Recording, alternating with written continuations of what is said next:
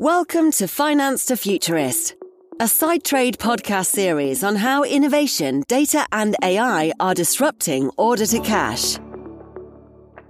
Hi, this is Natalie Silverman for Sidetrade. Welcome to Finance to Futurist.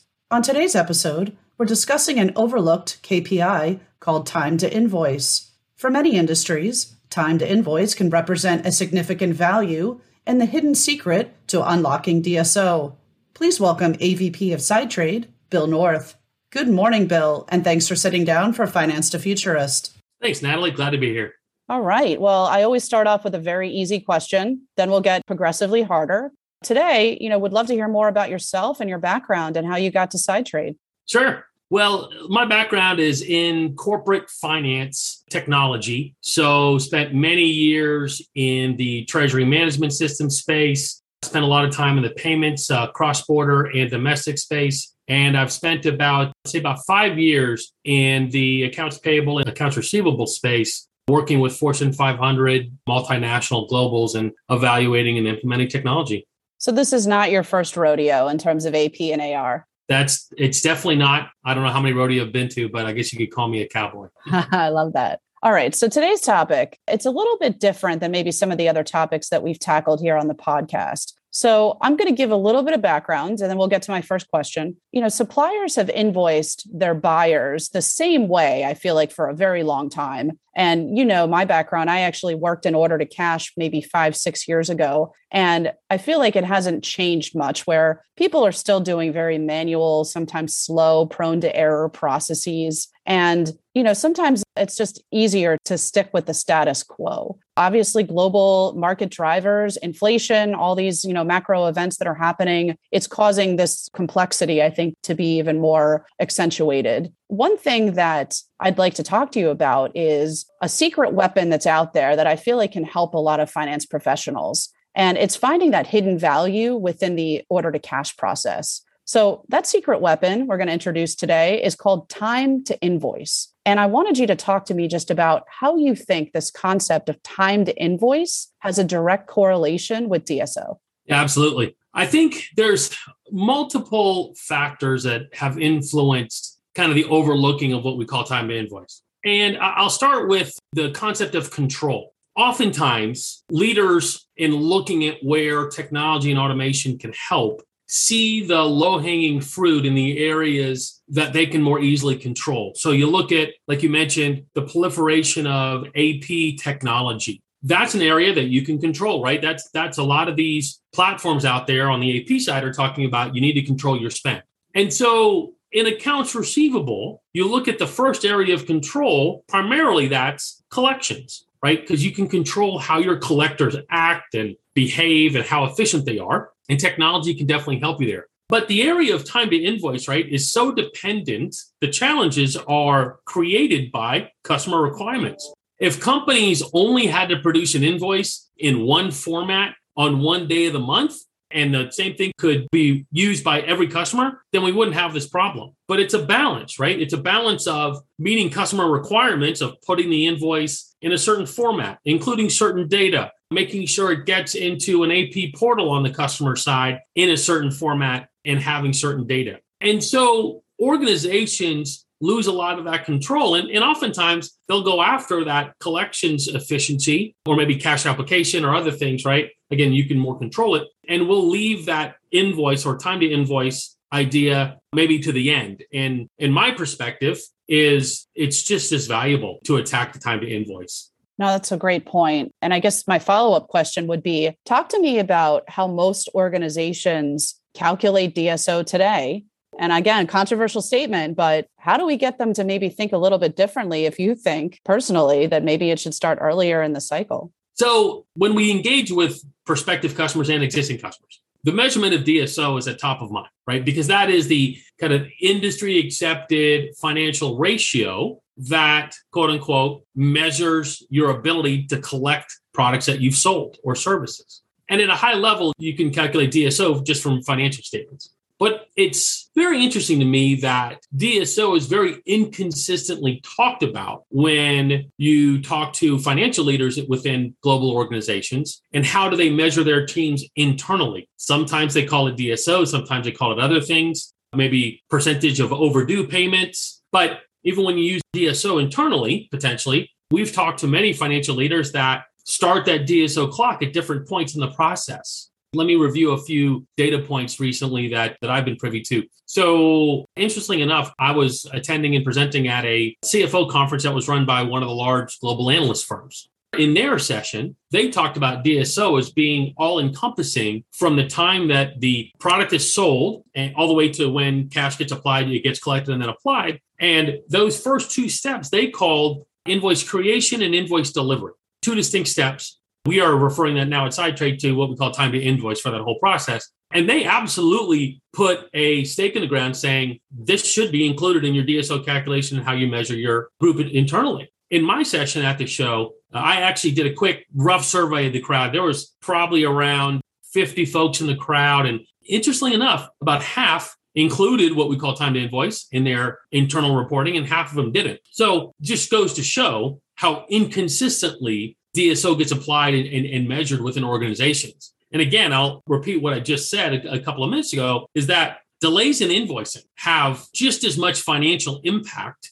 as collections do in the value of DSO and bringing back working capital of the company. So oftentimes it's inconsistently measured, and it's probably a harder challenge to solve because of the customer requirements. And that combination of those two drivers result in either folks not wanting to measure it, maybe to expose some inefficiencies, or just, leaving it to a later challenge to solve. Let me get my collections correct. Let me get cash application correct, and billing or e-invoicing will kind of be the last one to solve. And we absolutely think that that's probably not the way to go. One thing that also I listened to during your session and the other session that you mentioned, a lot of these industries, right, like oil and gas, transportation, logistics, it seems like they're dealing with things like field ticketing, right, or internal routing and even internal approvals processes. And some of those seem to be the root causes for why it's taking longer and why that it leads to delays before an invoice is even generated, right, and sent to a customer. So I don't know, do you have any advice or best practices on maybe how to avoid some of those root causes? And, a lot of times it seems like it might be driven by those manual processes or, the lack of integration maybe between systems internally and externally. But any advice you think for somebody that's maybe bringing this new concept of, oh, hey, we need to start calculating our DSO a little bit earlier in the cycle. And how can we do that and bypass some of these root causes?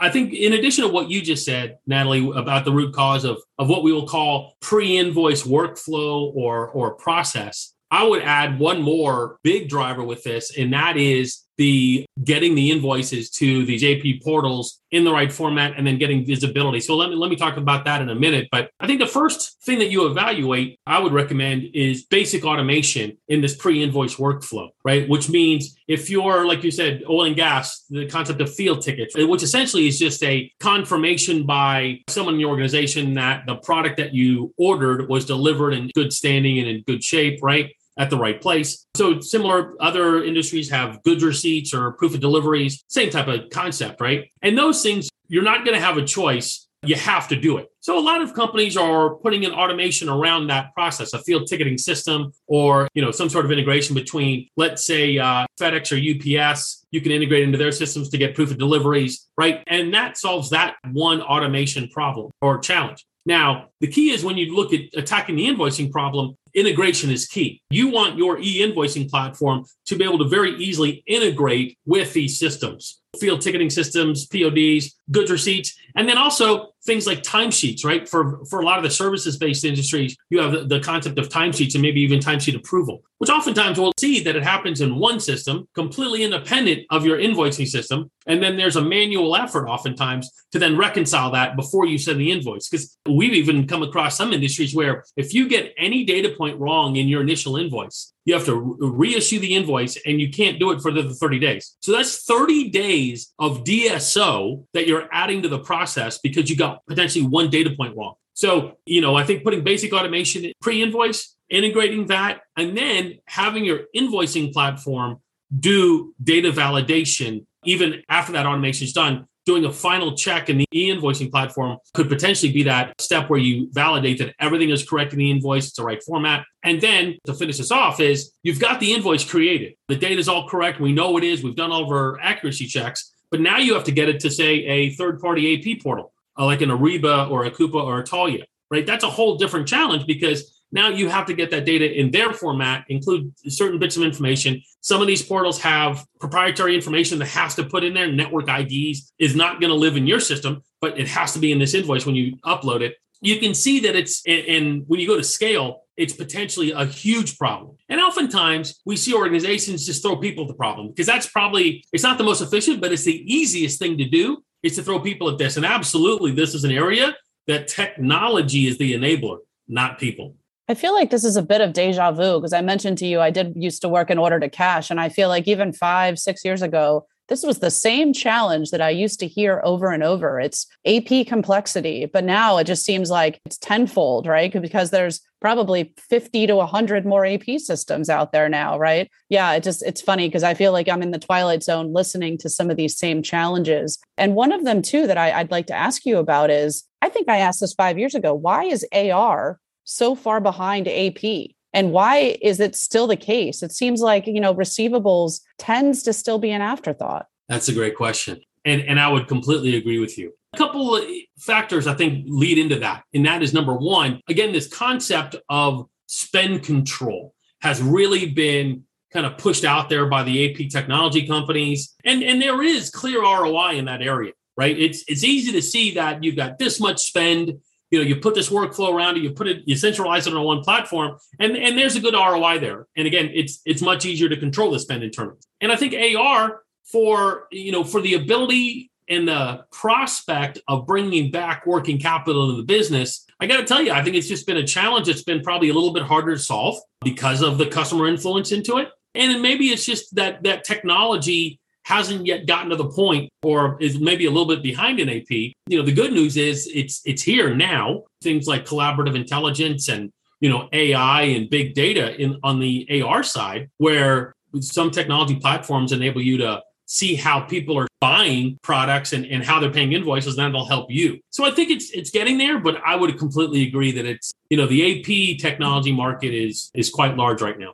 All right, Bill, last question for you. We were at another conference actually a couple of weeks ago, and we talked to some of our clients and some prospects around the topic of employee retention, which I thought was interesting because we spend a lot of time talking about AI and technology, but we don't spend as much time thinking about how, like you just said, technology can enable finance teams. And a lot of times AI, what is it there for? It's not there to remove people from doing their jobs, right? It's actually there to give employees the tools that they need to do their jobs more effectively, more strategically. So I just wanted to get your thoughts on that because I don't think we focus as much on that concept of employee retention in finance. Natalie, it's a very timely question. In that conference I attended, there were multiple sessions on how to attract and retain talent in finance, right? And there's obviously compensation and work from home. And there's so many aspects that technology doesn't touch. But absolutely, I think everyone was in agreement that technology can be a differentiator, right? And you think about one area of AR that probably has the most headcount, that's collections. Collections is typically a very high turnover area, very competitive for talent, probably the most challenging area to attract and retain talent in AR. And so, what I found is collectors want the ability to be efficient and productive. They don't want to waste effort in collecting, just as much as the organization doesn't want them to waste it. But oftentimes the tools that they're left with, which could be Excel, it could be manual, it could be email, doesn't give them the ability to be that much more effective. I think it'll probably take, I would say, 6 to 18 months to get some more data on this and really understand the impact of it after this great resignation and post-COVID. But absolutely, finance leaders felt technology across the board was going to be a key differentiator in attracting and retaining talent. Thanks, Bill, for your insights into the future of finance. For Sidetrade, this is Natalie Silverman. This has been another episode of Finance to Futurist, a Sidetrade podcast series. Make sure you catch every episode by subscribing to our podcast on sidetrade.com or through your podcast platform of choice. Thanks so much for tuning in. This podcast is brought to you by Sidetrade, and is for general information purposes only. All rights reserved.